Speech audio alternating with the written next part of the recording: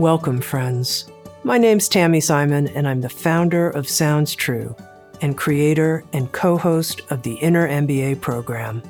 It's my delight to share with you this exclusive Inner MBA Socially Conscious CEO podcast series. The series is built from interviews that Soren Gordhammer, co-host of the Inner MBA, and I have conducted over the past 3 years. The series features over 40 transformational CEOs from around the world, running a diverse range of companies, all with a shared mission, that business be a force of collective good. These conversations are rich and meaningful, open and candid about personal failures, discoveries under pressure, and breakthroughs. They feature leaders who have faced enormous workplace challenges and have emerged as inspiring wisdom figures, bringing a depth of real-world insight to our work together in the Inner MBA. I've gleaned so many practical ideas from these conversations, and I trust you will too.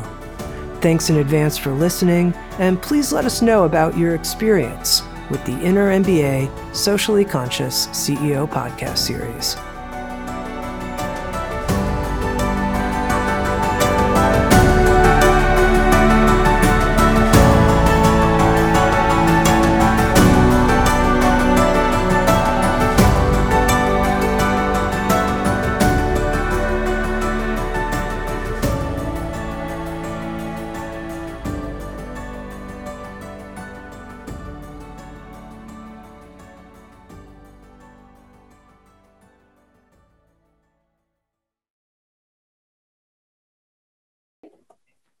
Tonight, we are going to be talking with Joey Bergstein, who is the CEO of Seventh Generation, the largest manufacturer of eco-friendly cleaning supplies in the United States, based in Vermont.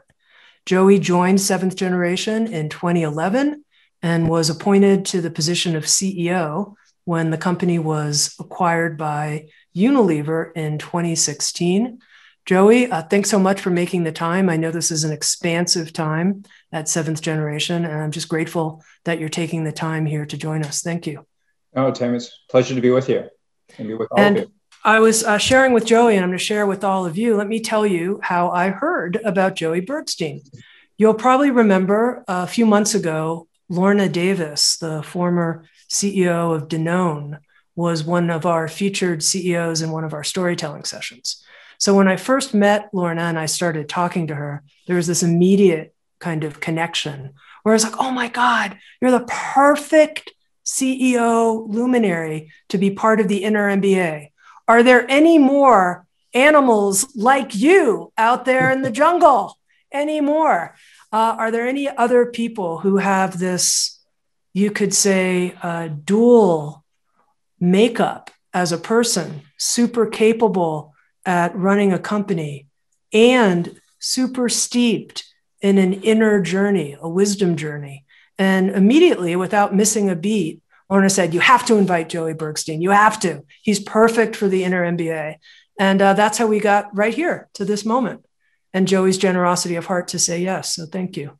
Okay. So for people who are just getting to know you for the first time, I'm going to ask you to share a little bit of your life story, if you will, from two different arcs. One arc, a professional arc, so people can understand your professional trajectory. But then after that, I'd also like to hear if you could just share with us a bit about your inward journey as a person, or you could say your personal growth journey, or how you came to be the kind of person Lorna Davis would look at me and say, you have to invite Joey. Sure. All right. Well, should we start with the easier one, which is the professional one? Yeah.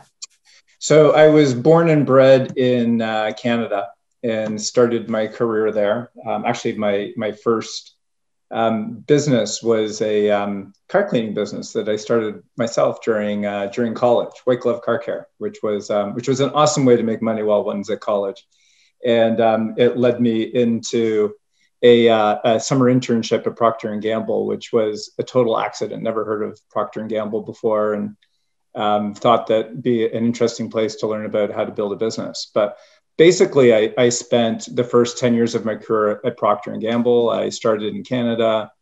I got bored after a couple of years and said, hey, I'd really love to go do something internationally. And I convinced them somehow to send me to France. I spent a couple of years in France.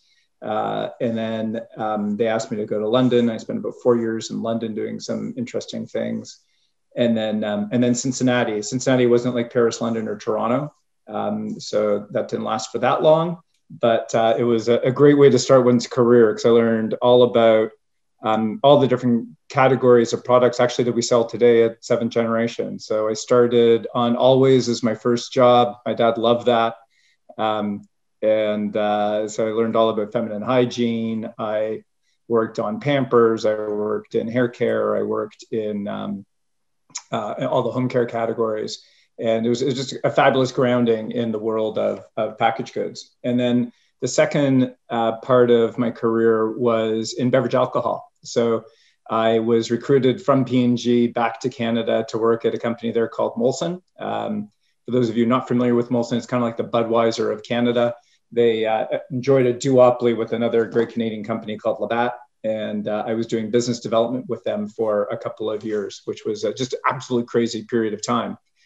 And then was recruited to a company called Diageo, which is the largest spirits company in the world, where for most of my time at Diageo, I was running their global rum portfolio. The biggest brand in that portfolio is a brand called Captain Morgan. And we took their rum business from about 500 million when I got there to about $1 billion 5 years later. Did an amazing acquisition of a phenomenal Guatemalan rum called Zacapa while I was there, which was really my first introduction to the world of social commerce and really introduced me to the idea that you could do good in business by doing well. And so I can tell that story a little bit later if we want. I then made a big decision. I'll come back and talk about that decision when I do the personal arc. But I made a big decision that I really had gone to this point in my life where I felt like I had done some good things in the world of business, but I wasn't really making the world a better place. And I felt this very deep legacy and a real need to be making the world a better place in my life.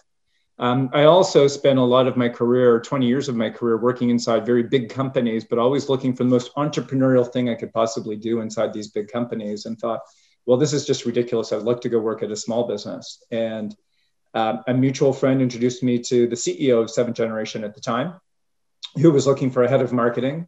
And so I joined just about 10 years ago, almost 10 years ago, as the head of marketing. Within a couple of years, I became the general manager. So I was, as well as the head of marketing, which was a lot of fun, actually, because I got to mark my own homework, which was amazing. I highly recommend that if you can get that gig. But I was basically looking after the whole 7th Generation business at that point in time. The CEO was very focused on external relations and building out a broader portfolio of businesses within the 7th Generation family. And then we decided to sell the business to Unilever just about 4 years ago, and I transitioned into the CEO role at that point in time. And the business it's been an amazing run. I mean, 7th Generation has been the highlight of my career. And yeah, I guess that's kind of normal. As you progress in your career, you hope things get better and better, right? But not just positionally. I think just the ability to work on a business that really is trying to make a big difference in the world, and to be able to take it. It was about $140-ish million when I got there. We're about a $500 million business today. We've doubled it in the last 4 years and have turned around profitability. Yeah. But mostly I'm really proud of the way that we've stayed true to the mission and the values of the company, and have really been able to prove the case that business can be a force for good. It must be a force for good, in my view. We've run very independently as an operation. I think Unilever has been a phenomenal owner, because they recognize that the best thing they could do with a business like 7th Generation is allow us to stay true to the mission and values of the company, continue to grow. And when you've got a business that's growing at about 20% a year, you don't want to do anything to disrupt it. But what I would say above and beyond that, if I look back at the last 4 years, and one of the things I'm the most proud of, is we've done an amazing job of infecting the host. And so it was a dream when we sold the business to Unilever that we could have an impact on Unilever itself. And at the time, the company, Seventh Generation, wasn't for sale. We weren't trying to sell the business at all. But when Unilever approached us, we thought, if we were ever to sell this business, the only company we could ever imagine selling it to was Unilever, who is a leader in the world of sustainability. And when we thought about Unilever, we thought, well, for a company like Seventh Generation, which is really trying to change the way that the business is done, this was an opportunity for us to go from impacting millions of people here in the US to potentially billions of people around the world. And as we were saying it, I have to say, in all honesty, it felt like a little bit of a line. And it felt a little bit like we were trying to convince ourselves and all of our employees that this is the greater mission. It was absolutely my dream and my conviction that we would be able to do it. But when you say something over and over again, at some point you kind of feel like, am I just saying a line? Is this really going to happen? And, I would say this past September was one of the highlights for me, when the head of Unilever's home care business, and so Seventh Generation is part of the broader Unilever home care business. We are their home care business in America. They had actually sold their home care business in America about 10 years before they bought Seventh Generation. So you might know some of their brands. Persil is a brand that's out there in the marketplace that used to be a Unilever brand. It's still owned by Unilever in many markets. Anyways, there's a number of big brands. But outside of North America, they have a $10 billion home care business around the world. And in September, the head of the global home care business made a big announcement that they were shifting their R&D agenda to what he calls clean futures. The clean futures agenda looks at how to get to zero waste, zero greenhouse gas, 100% biodegradability, using what they describe as the carbon rainbow, what we describe as eliminating greenhouse gas. But they've basically taken the Seventh Generation approach to developing products and are applying it to these very big mainstream businesses.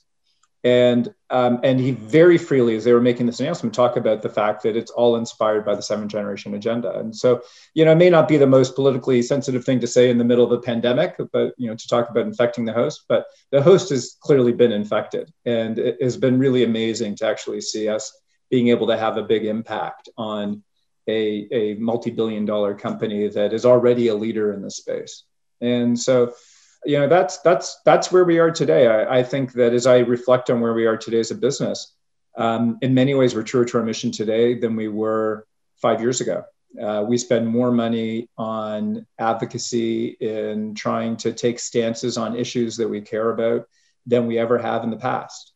And we've had a really transformational effect, I think, in many ways on issues that we care deeply about: climate justice, ingredient disclosure, chemical safety reform, just to name the ones that are probably most top of mind for issues that we care about, in addition to being able to build a strong, robust business that's pretty profitable. So that's been my career journey. Sorry for that. No, that's perfect. And perfect. And I think you shared a lot there that I think we'll tease out more as we get deeper into the questions. But let's talk about you for a moment, Joey. Yeah, me. Let's talk about you. So, I would say you want to know about my personal leadership journey. Is that what you're trying to get at? So I would say I've always been inspired by kind of my fact of life and, my primary identity, which is I'm the son of a Holocaust survivor. My mom lost her entire family to the Holocaust. She emigrated to Canada when she was 12 years old to live with an aunt who had emigrated before the war. And I grew up in a small town outside of Toronto, so not in Toronto. And the town was, I was most of the time the only Jewish kid in my class. Sometimes the only Jewish kid in the school. And so always felt like a little bit of an outsider. And so on the one hand, I think that's actually made me a really good marketer. Why I could actually walk into a business like Always and understand how you can seek to understand before you seek to be understood. Because you start from when you start as an outsider, you really start by really trying to understand what's going on around you, and you don't make any assumptions about anything. And I think that for me has come from a very early age. And the second thing about my, kind of my fact of life is that I've always felt this legacy to leave the world a better place than I found it. And I think through my career, it's interesting. I often talk. I was just actually talking to my graduating, well, not my graduating class, the school that I graduated from in Canada.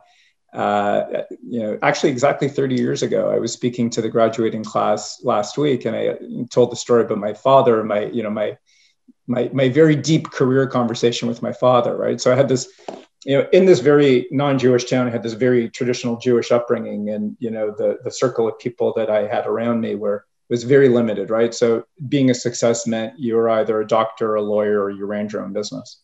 And so my career conversation with my father went something like, Joey, you suck at science, so you're not going to be a doctor. That leaves law or business, so take your pick. And so my dad was a lawyer, and there was no way that I could contemplate the idea of actually, practicing law with my father. I just mentally couldn't imagine it. And for whatever reason, I just assumed that if I was going to do that, there would be some familial obligation that I would feel compelled to actually go work with him. So that just left me with one choice, which was to go run my own business. And so as I got into business, it was always kind of at odds. Well, I wouldn't say it was at odds, but I kind of parked this notion of making the world a better place and said, well, that's something I'll do when I'm older, because I could look up and see a lot of people who were investing a lot of money in charity and doing really great things at a later stage in their life. And that was kind of the model that I had as my own personal model for how one goes through life. You make a little bit of money, and then you are able to spend your time doing other things.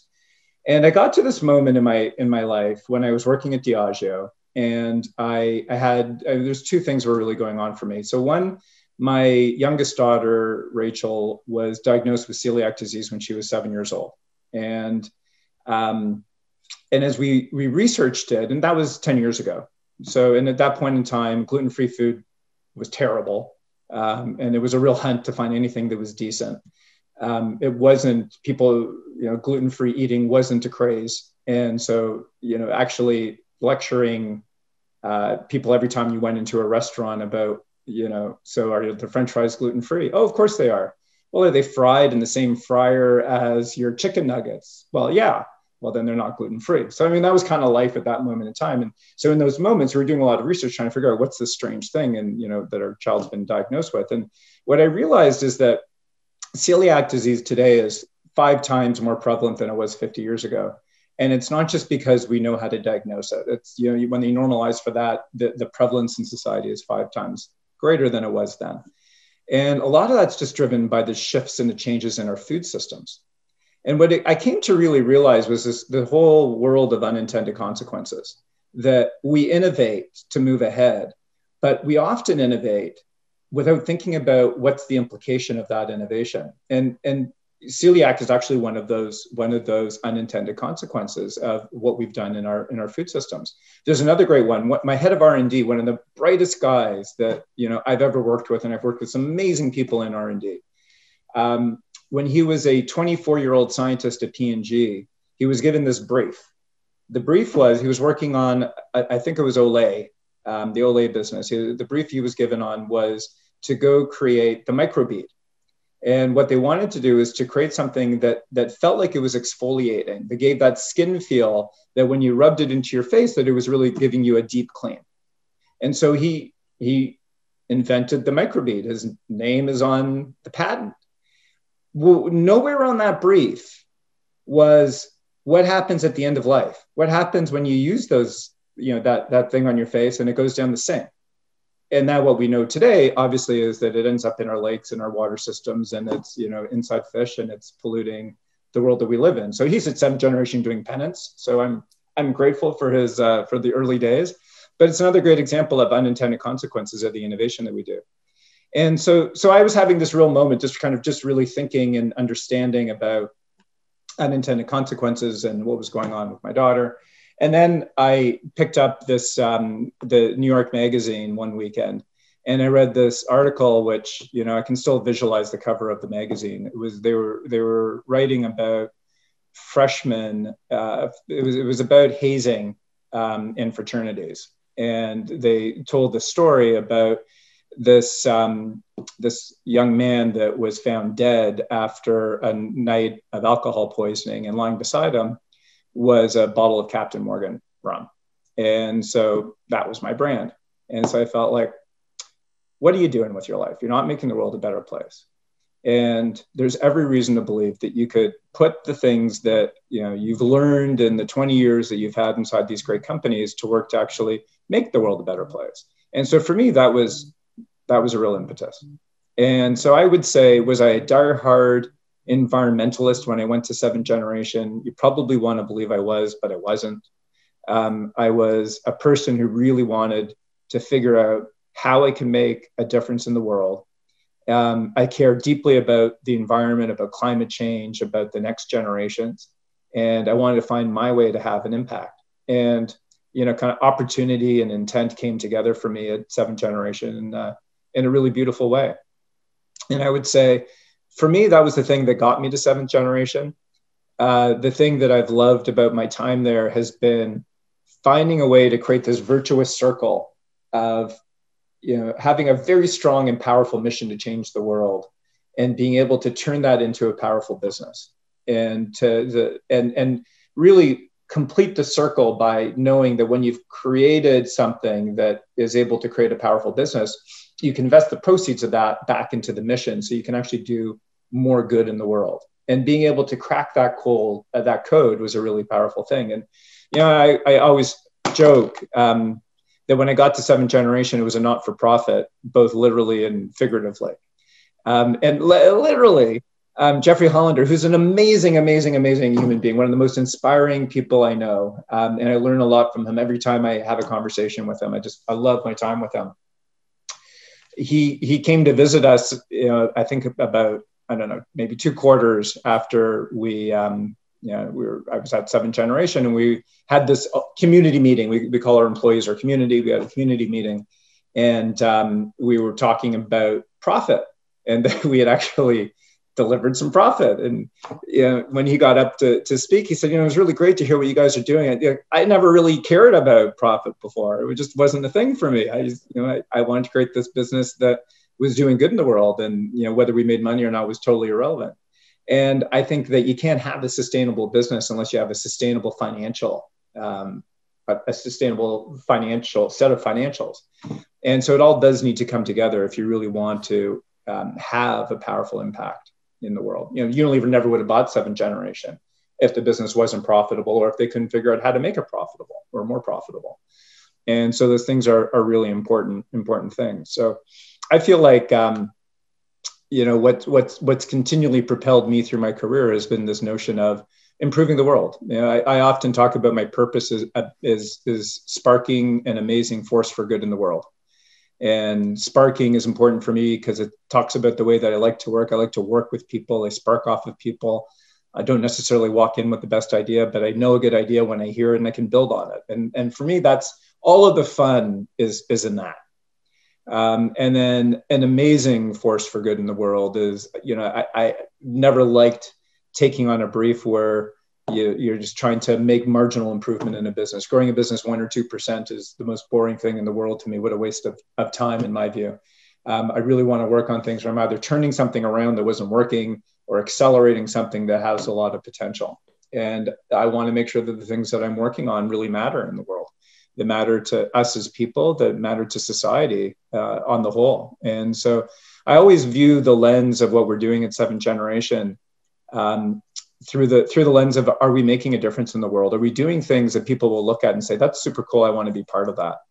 And it's always struck me that whether our business is growing 40% or declining 20%, you know, I feel like when I stand up in front of our community, the eyes glaze over when I talk about numbers. But as soon as I stand up and talk about what we're doing to take a stance on climate justice or racial equity or ingredient disclosure, people lean forward in their seats because they want to be involved in that. That's what they want to be part of. And if you can create something that people want to be a part of, you really are able to create a really passionate group of people who will, of course, do the right thing to drive a business.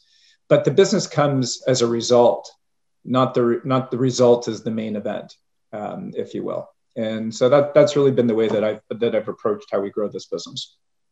All right, Joey, I have a lot of questions for you. When you left the rum world and you went to Seventh Generation, at the time, Seventh Generation was barely making a profit, it sounds like. Did you feel, oh my God, I'm taking a risky step right now? This company, the rum company had, gone, its sales had increased so much. And here you were going into, toilet paper and stuff, breaking even. Did you think I'm doing this to take one for the team, to do good in the world? It's funny. I don't know. I have to ask my wife if I was concerned about it. I never really thought about it as a risk because I looked at the business and I saw the potential. And, it was at a time where, the business wasn't tiny. It was over $100 million. That's pretty successful by a lot of measures. It wasn't really growing. So that was the only thing that was kind of concerning, but I could look at it on shelf and say, oh my God, that packaging is horrible. I can fix the packaging. Who are they talking to? Like I could taste the growth. And so, maybe it was just, kind of an abundance of confidence. I don't know. But I could see that I could really make a difference in the business. And I was really hungry to do something that mattered. And it was more important for me to go do something that was going to make a big difference than to continue doing what I was doing. I feel like, you double a business from 500 million to $1 billion, you feel like, okay, well, I did what I needed to do. Actually, in many ways, it's kind of a similar place. We've taken it to $500 million. The next step is going from $500 million to $1 billion. That's going to take a completely different way of thinking about it. And, it's another inflection point, if you will. But yeah, so for me, the bigger risk was actually staying and doing what I was doing and not growing than it was stepping out and doing something different. Okay. And you came in as a marketing officer. And, one of the offerings in the Inner MBA has been an accelerator program on conscious marketing.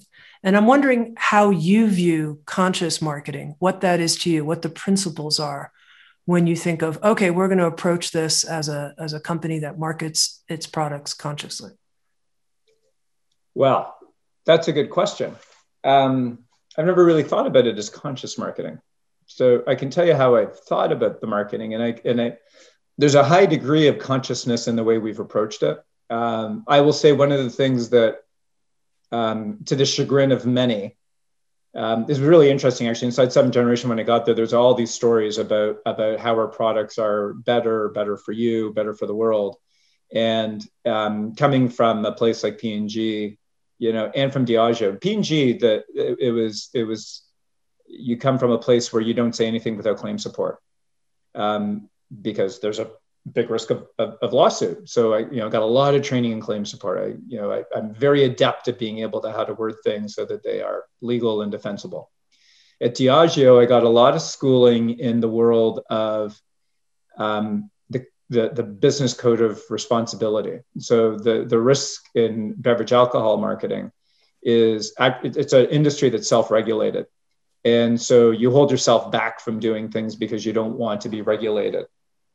And so, again, I spent a lot of time kind of working through what's the marketing code at Diageo and identifying how do you communicate an idea in a way that is consistent with the values of the company, whether you agree with those values or not. They actually do have a very high standard on what's okay and what's not okay. And that bar continues to raise. And so I would say that when I learned, this is going somewhere, by the way, what I learned at P&G was all about these products and categories that Seventh Generation competes in.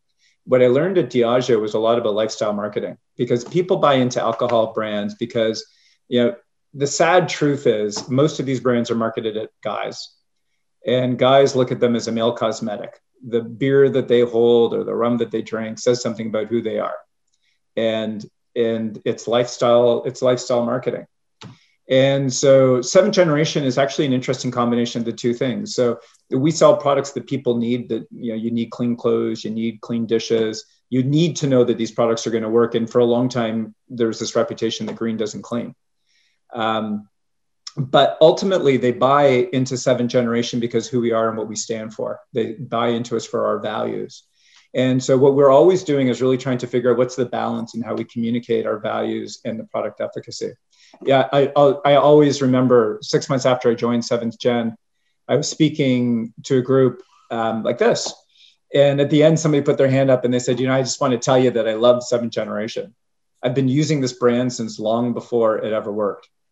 And, and there was a long period of time where our products didn't work. You know, Jeffrey tells me that people used to spend a lot of money to walk around in dirty clothes because they buy into what we are and what we stand for. And so that's always, been very high in my consciousness. And so when we do things like take big stances on ingredient disclosure or chemical safety or climate justice, and we do it in a public way, I know it's the right thing to do. And I know that when I take a stance like that, people are going to respect the company for that, and that ultimately are going to win their loyalty.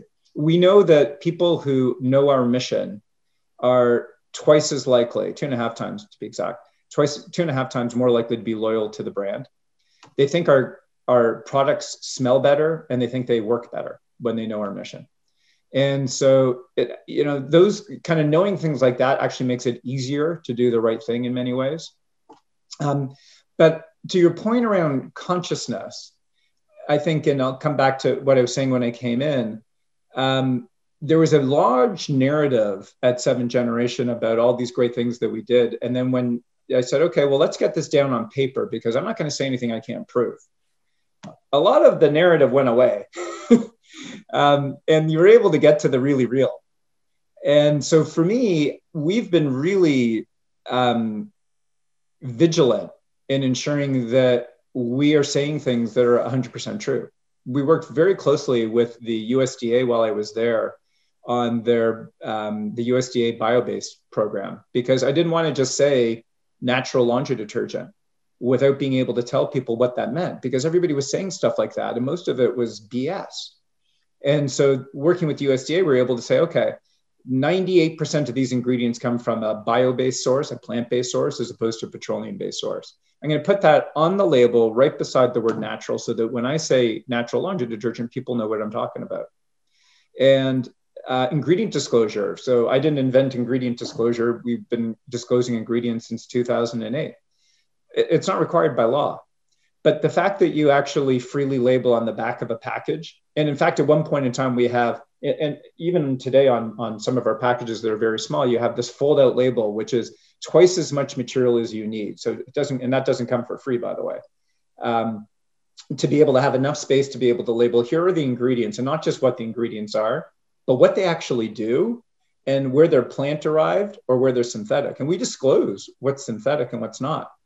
We're really clear that, right now there aren't any real viable preservatives in the US marketplace that come from plant-based sources. So we're working hard to create one. We're working with the EPA to get them registered, but there aren't. So we disclose that we use, this ingredient. It's less than 2% of the formula, but we have to use it in order to be able to preserve it, because you don't want a product that's contaminated with a whole bunch of, fungus growing inside it. But you have the right to know that stuff's inside. And so for me, when I think about, kind of being conscious about the marketing, I think it's about being transparent and being real and not getting caught up in your own hype and trying to say things because you think they're the right thing to say without knowing what's real. We've actually looked at a number of different brands at a time when we were doing acquisitions, where we actually stopped an acquisition because when we did the analysis, what was in their bottle wasn't what was on the back of the label. And they had no idea. They thought they were actually doing the right thing, but they just had no idea what their contract manufacturer was actually putting in their package. Mm-hmm. And so for me, there's an authenticity that is really critical to have, especially if you want to take a stance in the kinds of places that we do as a business. The last thing you want somebody to do is to say, well, you're saying X, but here you're doing Y. And so that for us has been really important. and I think has allowed us to weather class action lawsuits that come your way because the whole industry attracts class action lawsuits. And to be able to navigate those through in a way where you feel like, yeah, we're really true to what we're saying on the labels, leaves you feeling like you're doing the right thing. I wanted to ask you, Joey, about a couple of things I learned about seventh generation that I was curious about. That I was like, how does that work? And here's one of them, that a portion of compensation is tied to reaching sustainability goals. Yeah. So is that true for everybody who works at the company? And how do you figure this out? 100%. And it's one of the things I'm the most proud of. And I'm really proud that I have been able to convince Unilever that it's so important to our culture that they maintain it. And it's a real pain in their ass that we do, because it's different from the way that they set their compensation systems for everybody else. So 100% of people are eligible for a bonus. That's not shocking. Obviously, the percentage of your salary that's bonus varies depending on your level. That's also not unusual. So most of the bonus, 80% of the bonus, is determined by sales and profit delivery. That's not unusual. 20% is based on delivering our sustainability and advocacy goals.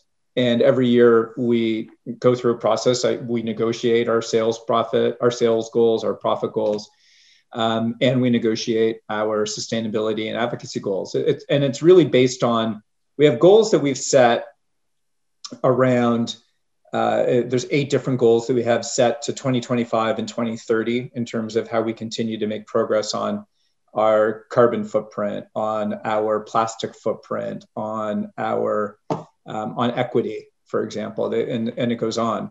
And so we've got a roadmap on each of those goals for how do we ensure that we're making progress against each of those every single year. And so every year we look at, okay, well, what's the most important thing for us to do in the year ahead? And we set a goal around that. So generally, I can't remember exactly how many goals we have this year. If I thought about it for a few minutes, we probably do. I think there's probably 4 goals right now that make up that 20%. So 5% each. It's 4 goals. 2 of them in the world of advocacy and 2 of them in the world of product sustainability. And so they're determined by the roadmap. We have a social mission board, which was created after we sold the business to Unilever. It was a condition of the sale.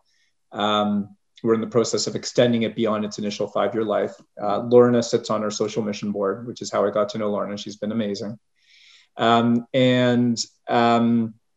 we take our goals to that social mission board, and we have a really good debate. They raise the bar on us often, and we end up agreeing a goal, and it drives real change. I mean, I can tell you that when you're in the 4th quarter of the year, and you're trying to deliver your sales goal and your profit goal. And by the way, the people who I work for at Unilever want to make sure I deliver my sales and profit, because that affects the delivery of everybody else's bonus in the business.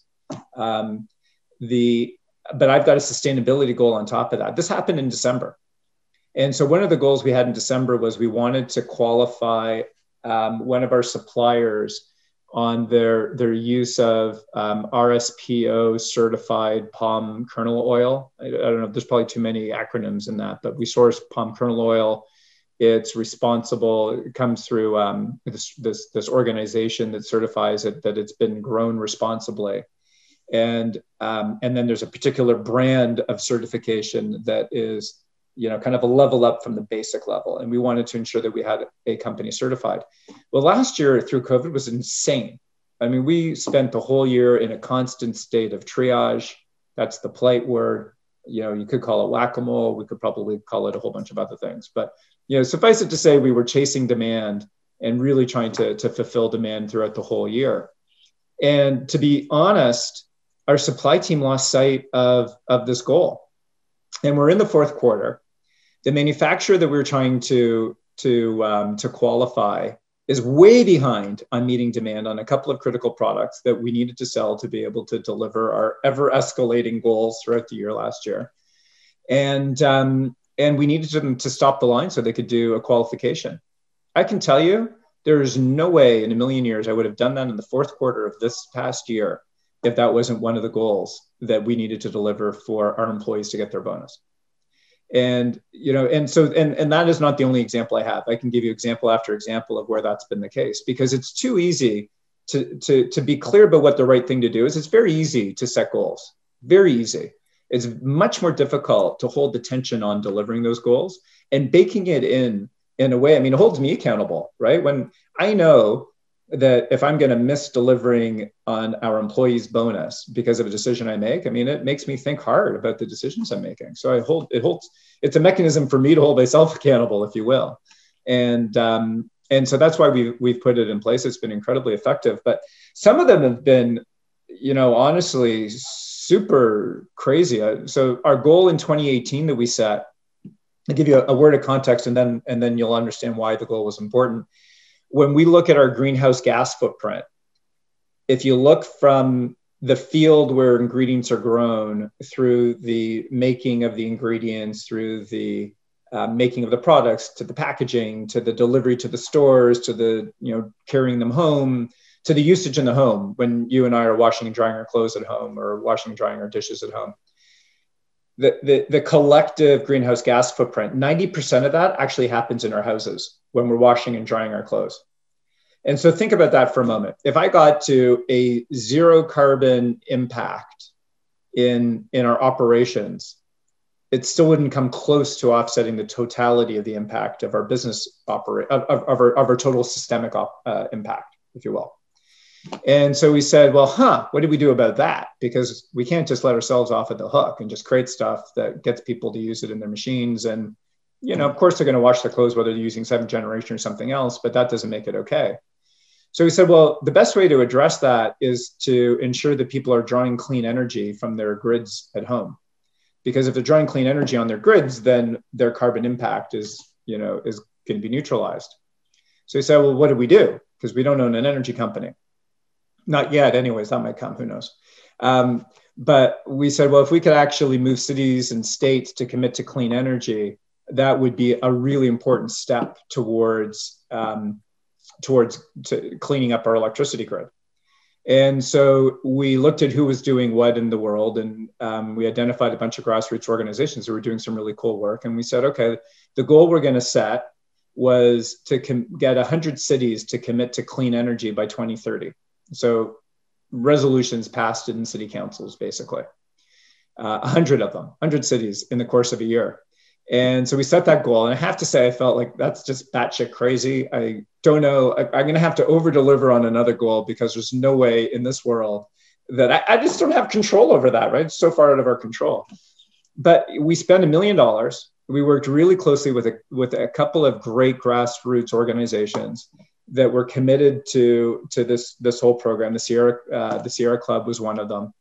And we did a lot of work, a lot of storytelling, and we moved 108 cities by the end of December 2018 to commit to clean energy by 2030. Now there's 158 cities that made that commitment.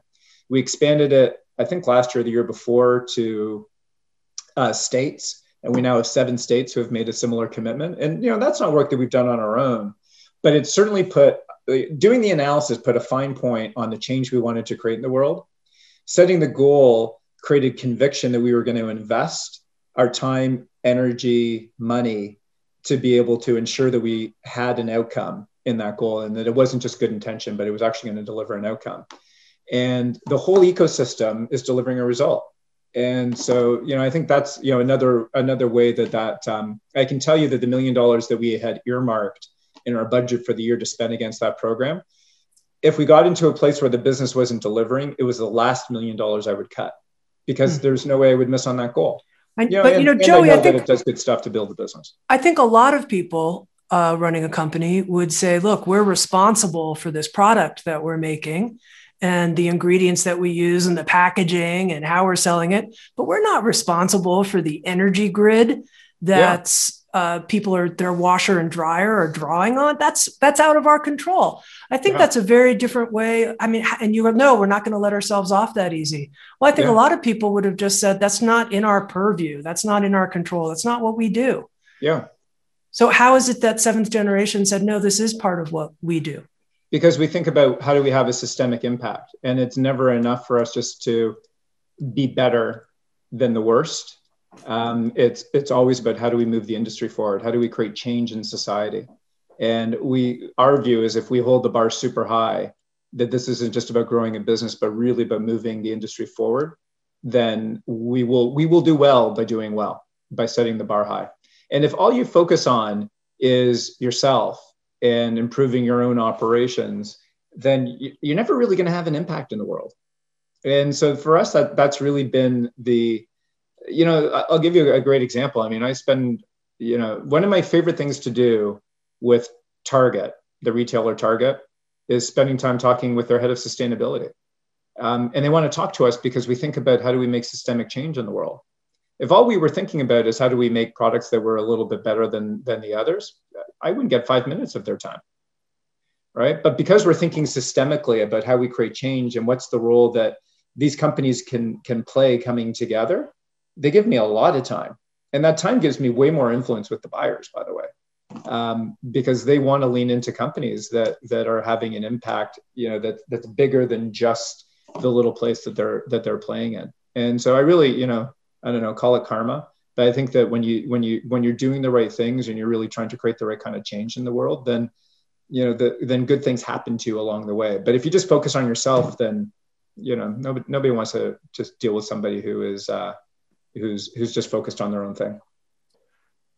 In a little bit, I'm going to open it up to Soren, and we have some people who have already raised their hand, but I have a few more questions, Joey, that I want to ask you first, which is the other thing I read in learning about seventh generation is that internally you have a self-imposed carbon tax. Can you tell me about that? Yeah. Well, again, it's a similar philosophy, which is that we hold ourselves accountable. The carbon tax is actually only on our operations. We're working on that. And we actually have a few ideas, which I'd love to be able to talk about, but they're still in progress for how we go and continue to invest to have an impact on the consumer use. But the commitments we make around our advocacy efforts are really intended to address the consumer use portion.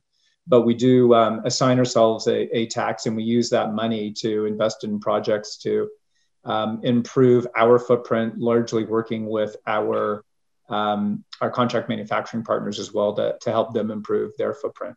So our view on greenhouse gases is really, there's three levels that we work on. So one is we hold ourselves accountable through this carbon tax and to improve our own operations. Two, and probably first actually, is we work on products and try to create products that have a lower greenhouse gas impact. So a good example of that is we launched a couple of years ago this ultra concentrated laundry detergent. So the same number of loads as a big 100-ounce bottle of laundry detergent. It's in a little 23-ounce bottle. And it is 75% lighter, 60% less plastic, 50% less water. We put on this auto dosing cap, inspired by the spirits business, not shockingly. So basically, when you squeeze the bottle once and it automatically doses exactly a single dose. So you don't actually have to pour a big bottle into a cap and pour the cap into a machine. So it's way more convenient. And so we market it actually on the convenience. We call it the Easy Dose Laundry. Once you've tried it, you'll never want to use a big 100-ounce bottle of laundry detergent again, because it's just so much easier to use. But it has a much smaller carbon footprint than laundry. I mean, just think about, taking a truck. I mean, there's thousands of trucks a year that are shipping laundry detergent around the country. Most of those trucks are filled with water that they're shipping around the country. Totally unnecessary. The only reason why these big bottles of laundry detergent are filled with water is because it allows them to command more shelf space. It's totally crazy. So the products that we create are created with a footprint in mind. I talked about the carbon tax, and then the third thing is our advocacy work and really trying to figure out how do we advocate for clean energy and try to move climate justice, move to a cleaner energy world, basically a clean energy transition. Okay, and then my last question for you for now has to do with the inner development that you think is a requirement for someone to lead a business like seventh generation. What capacities, if you could call them wisdom-based capacities, do you think are You just have to have these, or you're not going to be able to do a good job as a conscious business leader at a place like Seventh Generation. It's a great question. I don't know. Like, I never really thought about myself as being wise per se. I think you need to, I mean, our name's inspired by the great law of the Iroquois, that in our every deliberation, we must take into account the impact of our decisions on the next 7 generations.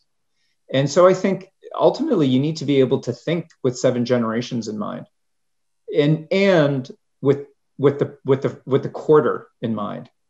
And you need to be able to move back and forth between those two worlds with fluidity, because it's not okay just to think about 7 generations from now. And it's not okay just to think about the quarter that you're in. You really need to be able to move between these different things and create a business that's vibrant, that's competitive. I've got, P&G is my biggest competitor, and they're constantly innovating in our categories. If I don't keep an eye on what they're doing, we would be out of business. We've done really well. And so there's a gazillion startups in our space. If I don't keep an eye on what they're doing, we would be out of business. And so you need to be able to think through a very near-term lens as well as a much longer-term lens. And you need to think about balancing. I always put people first. Through the pandemic, every conversation started with, as they say on the airlines, put on your own oxygen masks first, take care of yourself, take care of your family, make sure you're taking the space you need to be able to be productive. Because if you're not, then you're not good to yourself, you're not good to your family, and you're certainly not going to be good to 7th generation. And I think taking care of people first is a really important thing. And then in the business, I think you just constantly need to be able to balance between the short term and the long term, and to be able to think systemically, not just think about how do I create a great business. It really is about, if you can figure out how to move the industry and then identify, well, what role do you play in that industry movement, then I think you're able to create something that's truly special.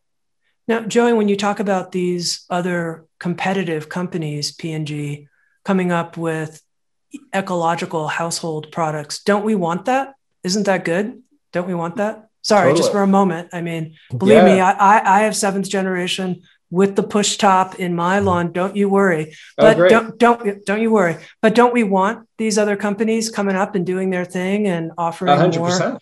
Yeah, 100%. Ultimately, our biggest success is becoming irrelevant. But I don't want to be irrelevant. Then I'd be out of a job.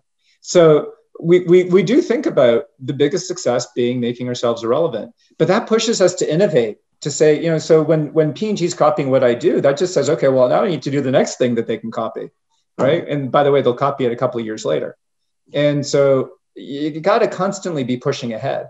And it's been really interesting. When I got to 7th generation, we created, we really deeply understood what the job to be done was. And it was very clear that if we could move people who understood the value of natural sustainable products, but were still buying conventional home care products to embrace 7th generation, we could create a real business. I never looked at our competitors in the natural sustainable home care space as our competitors. We always saw them as frenemies. I always kept my eye on, and I still do, on what P&G and Reckitt and Clorox are doing, and saying, how do I source from them? Because if I can get 10% of the big conventional business, I can make a real business. If I get 10% of Method and Myers, my family's going to starve. And so that was a real mantra. So, and it came into every single thing that we did. So our philosophy was look like them and be like us. There was this whole, sense of green doesn't clean. But what we found is when we were looking at packaging, I could develop a super cool bottle that would be as beautiful or more beautiful than a Method bottle. Or I could do something that looked like a traditional dish detergent bottle. And what we would hear people say is, well, I think that the second one actually looks like it could get my dishes clean. So I'm more likely to buy it. I'm like, well, that's a big insight. And so our packaging isn't the most beautiful packaging in the world. It looks conventional for a reason. We want people to understand and believe that this is going to work. It's going to get the job done. So, look like the category semiotics. But tell our unique story that it performs and is safe for people and planet on the label so that they can understand what makes us unique and distinct. that has gotten us to where we are. It's not going to get us to where we need to be to go from a $500 million business to $1 billion business. That is a whole next level of innovation. And I'm really excited about that. So I'm thrilled that all these companies are following us. It just means that we need to compete in a very different way. And I know the head of sustainability at P&G. I used to work for her. She was one of the brightest women I've ever worked for when I was in France. And now she leads their sustainability efforts. So, I know that they're hot on our tail. So it just means that we need to continue to be nimble and innovate ahead if we want to stay relevant. And for sure, I want to stay relevant. All right, Soren. Yeah, so many great points here. And I love just to highlight the vision and purpose you have as a company, and that it's actually not about your company. It's about change, cultural change and environmental change, and how much the contacts and friendships and bonds happen through that vision. And the thing that I'm touched by, though, is when you talk about going from a $500 million company to a $1 billion company, you talk about, well, that's going to require innovation and creative thinking. And I'm wondering, what is your process for creative thinking? What is your process like? All right, how do you get in your own innovative mindset? How do you create a team that's innovative mindset? Because there's this constant change, right? And do you have practices? Do you have tools? So when you're looking at that, like, okay, we've got this is where we want to go. What's your process for kind of tapping into that? Because I think a lot of us are in that feeling where we feel like there's this creative new next chapter that we want to go into, but where do we begin to put those pieces together? So I would say if there's one thing I would put my finger on, it would be that we innovate from our mission as opposed to from the consumer white space. And I think everybody's looking for, ask, what does a consumer want? And Steve Jobs always told us, right? That, the consumer doesn't know what they want. So how do you figure out what they want? Well, we start with our mission, right? And so our mission is actually to transform the world into a healthy, sustainable, and equitable place for the next 7 generations. And so we really use that as the springboard for our innovation program. And so there's 3 components. So the world kind of speaks to what we have done to Unilever. So kind of that's done. Also our global expansion agenda. So, that's in progress. Still learning a lot about that, but that's a different story. Healthy, sustainable, and equitable are 3 core pillars for what we're trying to do and the change we're trying to create in the world. And I'll tell you that one of the pillars has been really vexing. So equitable is a really tough one, because the truth is that we sell what we think are healthier cleaning products to healthy, wealthy white people. Our products aren't cheap. We've been able to grow the business. The closer we're able to get to the conventional pricing, the better the business is done. And our price strategy is to be within 10% of the leading conventional brands, right? So we can be within 10% of Tide, then, our laundry detergent sells and it's relatively inelastic thereafter. But because our input costs are so much higher, because bio-based ingredients are expensive. Using 100% post-consumer recycled content in your packaging, it's expensive. Our retailers, we win their support because we give them a bigger margin than the conventional brands do. That's expensive. And so if you really want to create access and be truly equitable, it's really difficult to do that without creating products that don't work. So it actually pushed us to think differently about that equitable pillar of our strategy. And so this is something that we're working on. It's still nascent, but I think it'll be a big part of our growth. Is the idea was, how can we get our products into the hands of people who are the most exposed to toxic cleaning products, people who are cleaning with those products day in and day out. So 2 years ago, we launched a professional range. We set up a team. We said, let's create a professional range. Let's get our products into the hands of these people. By the way, if you tell an operator, somebody who runs a hotel or a restaurant or an office building, when they have people actually coming back into their spaces, that they've cleaned with 7th generation because they care about their employees, they care about you as a patron, and they care about the planet, then that says something really positive about them and their values as well. So there's a little bit of equity sharing that we're able to do. We think that's a great way for us to live into our equity mission. But you wouldn't necessarily have come to it, just by looking at white spaces in the marketplace. And is that how you try to inspire your team to have the passion and energy that they have to that? Is giving them a problem but showing them how that problem is going to help the planet and other people.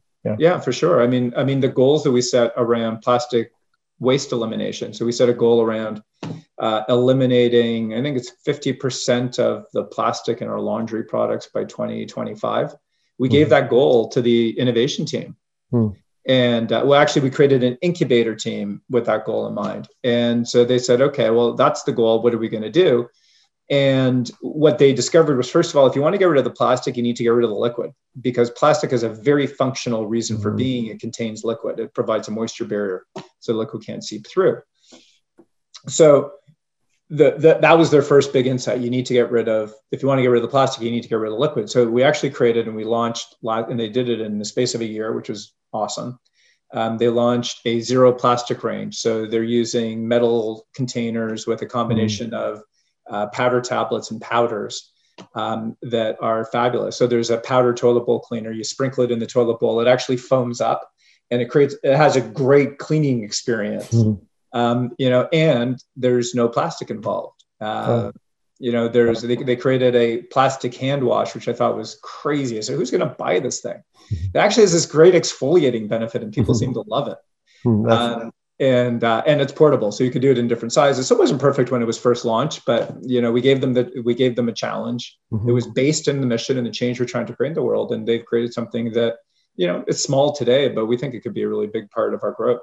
That's great. And interestingly, the amount of PR we've gotten from it has been actually one of the great growth drivers of our business in the last year as well. So again, when you do the right thing, people pay attention to it.